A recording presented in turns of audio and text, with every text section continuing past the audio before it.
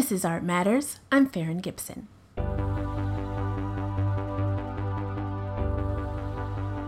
This podcast is produced by Art UK, the online home of the UK's art collections.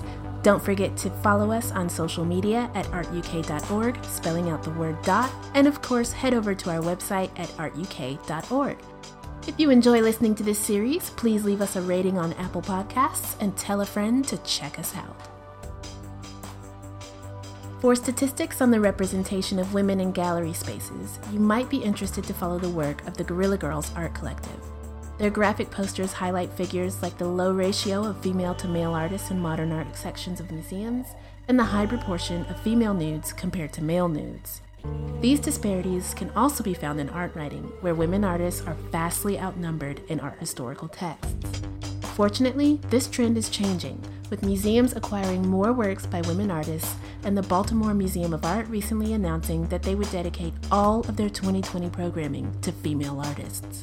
We've been very conscious of the past decade or so that there'd been a real revival of interest in women artists and feminism more broadly. When I studied women artists in the mid-90s, it was really deeply unfashionable and there really weren't many books to turn to. That's Rebecca Morrill, commissioning editor for art books at Phaidon. The past few years, you've seen museums rehanging their displays to only show women artists. You've seen exhibitions in commercial galleries focusing on women artists. Prices on the market are rising. I think there's just a real renewed interest. Of the 1.5 million biographies on Wikipedia, only 17% are on women.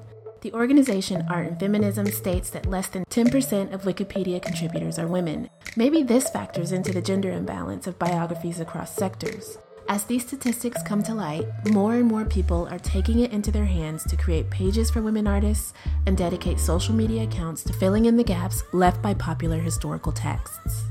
The internet and social media has made it easier than ever to do that research, to share things like tagging is incredibly useful to enable you to focus through all of the content. So it's really great to be able to pause and pull all of that together in one volume, really. Phaidon's new book, Great Women Artists, provides a permanent printed home for these artists, compiling over 400 women in one volume and shining a light on artists missing from major art historical texts. We are the publisher of The Story of Art, which is the best-selling art history book in the world, which does get criticised because the author, Gombrich, didn't. I think he included one woman in the German edition, which was then put into the English edition. But, when that was published in 1950, it wasn't so unusual to do a book without any women artists in it. And I think we have to be a bit careful about judging past by the values of the present. And I don't think it would be our place to rewrite his book for him. It's his words, his story, his name on the cover. And it is a kind of historical document of its time, of 1950 Britain. And of course, if we were commissioning today, it would be a very different story, and we would look for something that had far greater diversity.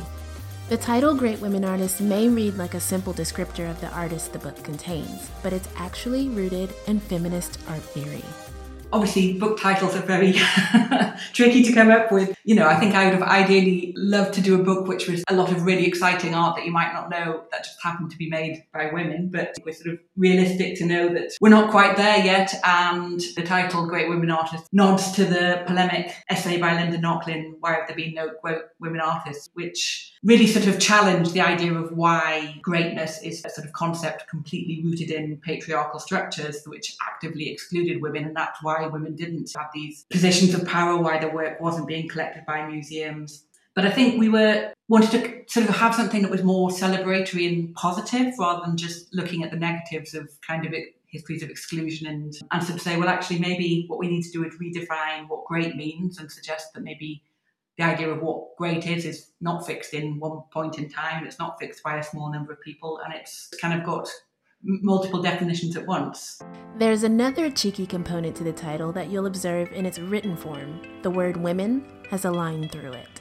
For lots of contemporary artists, gender really isn't an issue in how they think about their work. Georgia O'Keeffe refused to lend work to an exhibition because she said she didn't want to be known as a great women artist, she just wanted to be known as a great artist, period. We wanted to sort of emphasise a bit of that, so by striking through the word women, so that you can also just read this book as being called Great Artists, it would make people just think a little bit about that.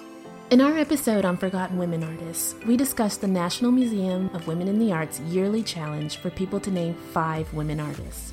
While many struggle to reach 5, Rebecca tells me that she had the opposite challenge of getting her list to be short enough. I hear of students even today telling me that they got through their art history courses without more than a handful of names. And I think it's also the case slightly that there are artists that we know the work, but we don't know perhaps that the maker is a woman. So you make a decision to make this book. You have a figure maybe around 400 in mind. Yeah. Where do you start compiling this list? With a very, very big spreadsheet, which is sort of how we start all our books. But in this case, I was working with Karen Wright, who's a sort of critic and writer. When we first got going, she'd recently curated a show at Turner Contemporary in Margate, which was all women artists, but it didn't say that in the title. And I was sort of really intrigued to talk to her about that. And sort of as we got talking, we realised there was still a lot of work to be done. So we worked together really on compiling a long list and I think 2,000 names.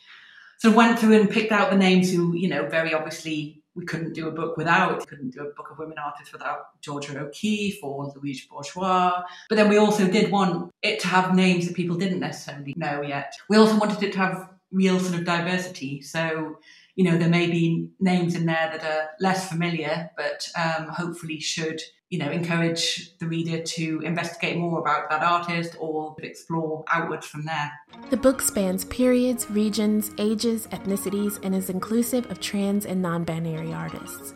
I was curious if, when you compile this many women artists, is it possible to discern any patterns? I mean, there are, without a doubt, so many more from the mid-19th century onwards. A lot of that was to do with women at those points being allowed access to art academies, particularly in sort of Europe, and being allowed to exhibit their work in salon exhibitions. It doesn't mean that there weren't lots of other women making, but then it's about who gets their work reviewed by critics and written about and who gets patronage and, things like individuals such as the French neoclassicist Jacques-Louis David was a big supporter of women and employed them in his studio and trained them at a time when there were very few of them in the French Academy, and sometimes it was just a matter of individuals being very supportive.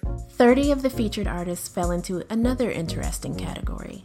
One thing I found really kept cropping up again and again was the number of women artists who lived and kept on working well into their 90s. I don't know if it's the case that making art keeps you active and energetic. To name a few, Louise Jopling was a Victorian-era painter who lived to be 90.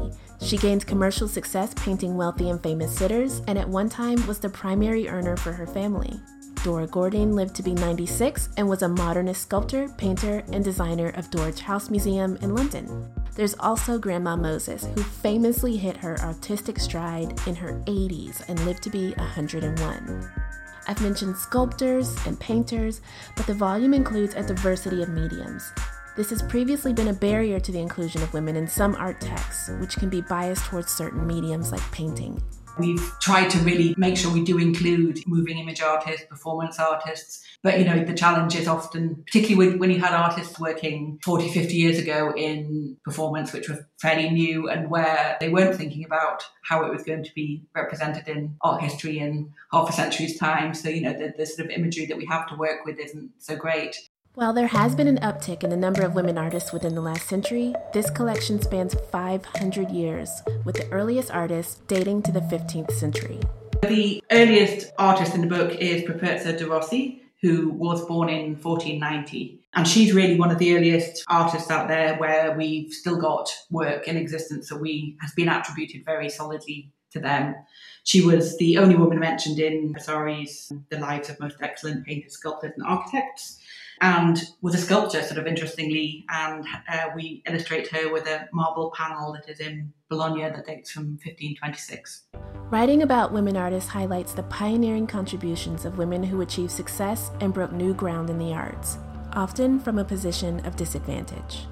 We often think when we look at women artists that they are often the first woman to have done X, Y, and Z, the first one to join the Royal Academy. Like Amy Sherald was the first black woman to receive the portrait of the First Lady of America. But there are a number of artists who are also just the first at all. So, for example, Annie Albers was the first designer to have a solo exhibition at the Museum of Modern Art. Diane Arbus was the first photographer at all to be included in the Venice Biennale in 1972. Laurie Anderson was NASA's first ever artist in residence. Tacita Dean was the first artist to have concurrent exhibitions across 3 major public galleries in London. So it's sort of interesting that while there's both this history of women being pioneers amongst other women, there's also women artists just being pioneers at all. I recently came across the work of 16th century Flemish portrait painter Catharina van Himmensen on the Art UK website. After looking into her biography, I learned that she's often credited as the first artist to paint a self-portrait seated at an easel. If you do a search for self-portraits on Art UK, you'll find numerous examples of artists painting themselves in this way. It's amazing to think that something so commonplace began with a woman whom many will not have heard of. The need for writing about women artists will be ongoing as we not only make up for lost time, but document new artists emerging every day. It's also the hope that these writings will increasingly become better incorporated into general art discourse. If we did this book in 5 years' time, it would probably have different artists, because there's a lot of work being undertaken now on finding out about historical artists. And there's different fashions and different interests. There's a real interest in spiritualist art at the moment. You think of things like the Hilma af Klint show, that she had a show at Serpentine a couple of years ago and then just had the show at the Guggenheim, which became the most ever visited show in their history. And then, of course, young generations of artists. I was keen that we brought this book right up to date. The youngest artist in the book is born exactly 500 years after the oldest artist in the book, and that's Chabalala herself, who's a young American artist born in Harlem, born in 1990, beginning to get attention, making exciting work. So, in another 10 years' time, there's going to be many fresh, new, young female artists to look at as well.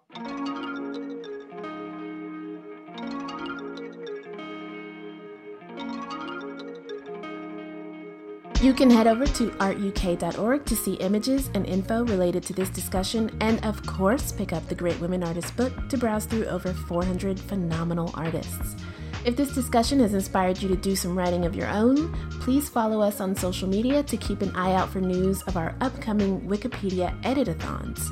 We'll soon be hosting events to create and expand on bios for women sculptors. As always, thank you for tuning in, and please join us again next time.